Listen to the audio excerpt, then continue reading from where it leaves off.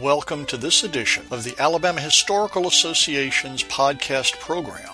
I'm your host, Marty Olaf, and I talk with people who conduct interesting research and do interesting things concerning Alabama history.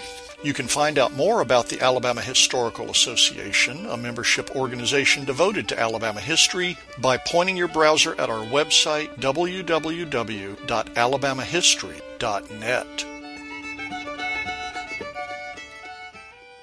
Our guest today is Matthew L. Downs, an assistant professor at the University of Mobile in the history department. Matthew has won the 2015 James F. Soulsby Book Award from the Alabama Historical Association. The Soulsby Book Award honors the founding president and longtime secretary of the association by recognizing excellence in a book published in the previous 2 years that has made the most significant contribution to greater knowledge and appreciation of Alabama history.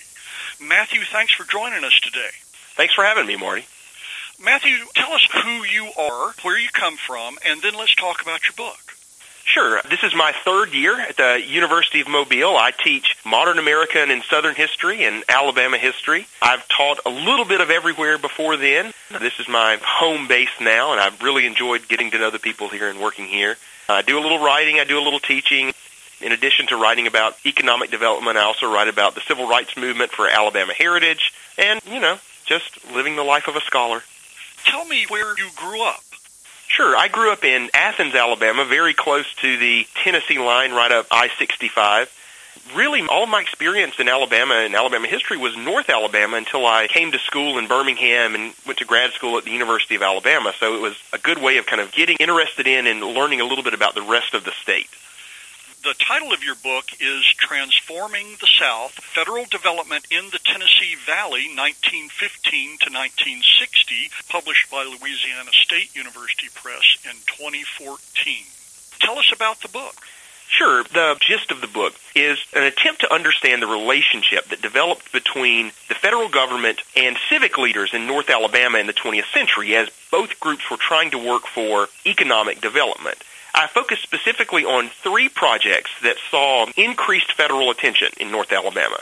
The World War I era hydroelectric dam and nitrate plants at Muscle Shoals, TVA, and specifically TVA's impact in the Decatur area, even though I looked at the whole valley, and then the World War II/Cold War/space race era investment in Huntsville at Redstone Arsenal and Marshall Space Flight Center. I was really interested in the way that communities in North Alabama organized to attract economic investment and then also to kind of shape how the interaction with the federal government went as they pursued this kind of development. Did you notice any differences in the way that North Alabamians interacted with the federal government? There is this kind of overarching theme here, and the overarching theme is that North Alabamians want investment, and they want to approach the federal government in a way in which they can accept the investment and accept minor changes in exchange for the investment that comes out of the federal government. But what I did find is kind of an increasing complication and an increasing kind of understanding on both sides what the limits of federal investment.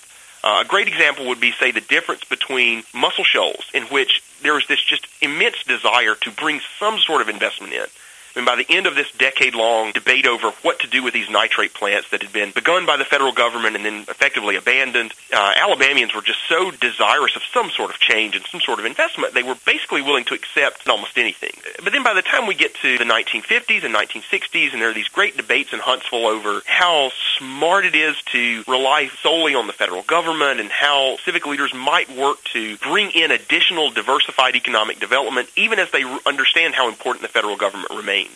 I think that Southerners did learn that federal investment could be a great tool, but it's not always good to be the only tool. I'm not sure how effective they were eventually in kind of getting away from it, though. That investment by the federal government in North Alabama seems to have created a different dynamic. Is that something that you have also discovered? It is. I grew up in Athens, and for a long time, that was my understanding of Southern history, the Southern history that's marked by the long history of North Alabama being different from the rest of the state. But when I came to Birmingham Southern to do my undergraduate, and then especially Alabama to do graduate work, and I learned about this very complicated relationship between the South and the federal government, I found that what I knew from back home and growing up and talking to people who had worked for TVA, who had worked for Redstone Arsenal, my understanding didn't fit with this kind of larger story about how the South feels about the federal government's influence. And so part of what I wanted to do is to understand why North Alabama was different in that way. I think that part of it is this long history of populism coming out of North Alabama and unionism during the Civil War, but I think part of it, too, is this massive federal investment that began in the early mid-20th century that taught North Alabamians the federal government could be good for them, that it could bring in benefits that they might not get anywhere else. The trick for them then was to accept it and accept some of the changes that came with it while not biting in hook, line, and sinker and accepting everything. Maybe this is an unfair question to ask because you haven't been in Mobile but a few years. Do you notice any differences between how North Alabama operates and how extreme South Alabama operates? I do notice some differences, and one of the places where I really see it is when I talk to my students in my Alabama history class. We talk about South Alabama and Alabama history, and for them, North Alabama is an alien landscape. For many of them, Alabama stops about Montgomery. So it's been interesting for me to talk about the developments in Huntsville after World War II and to have them ask questions and try to figure out this relationship that for them is very different. They're much more attuned to political speeches or newspaper articles, editorials that are critical of the federal government and questioning and hesitant embrace of the federal government. And so it's been really fascinating for me to see that dynamic work out when I talk to students largely from South Alabama who have a very different understanding of that relationship. Where do you see your research going from this point forward?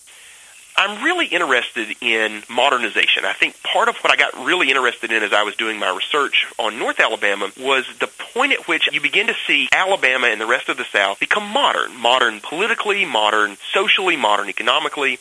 And one of the things that I came across over and over again when I was looking at especially Huntsville, but also Decatur and Florence, was the impact of World War II. This brief period of time in which Southerners had to make these really big decisions about economic change and political change and how to allow society to adapt to what was coming. And so one thing I'd be really interested in learning more about was places that were really impacted by World War II and how the decisions they made during this critical period worked to shape the community in the future for modernization. And so being in Mobile, being at a place that was profoundly affected by World War II, I'd really like to get a better understanding of how Mobile and maybe some other Gulf Coast communities changed during World War II and how that propelled them towards modernization in specific ways. Good luck to you on your future endeavors, and I want to congratulate you one more time on winning the Soulsby Award for Transforming the South, Federal Development in the Tennessee Valley, 1915 to 1960, published by Louisiana State University Press in 2014. Again, thank you very much for joining me, and congratulations again, Matthew. Thanks, Marty. It's been fun. Thank you for joining us today. This has been another edition of the Alabama Historical Association podcast program. Our music is the traditional tune Whistle By, performed at City Stages in 1996 by James Bryan and Carl Jones. It's provided courtesy of the Alabama Folklife Association, which you can find on the web at alabamafolklife.org.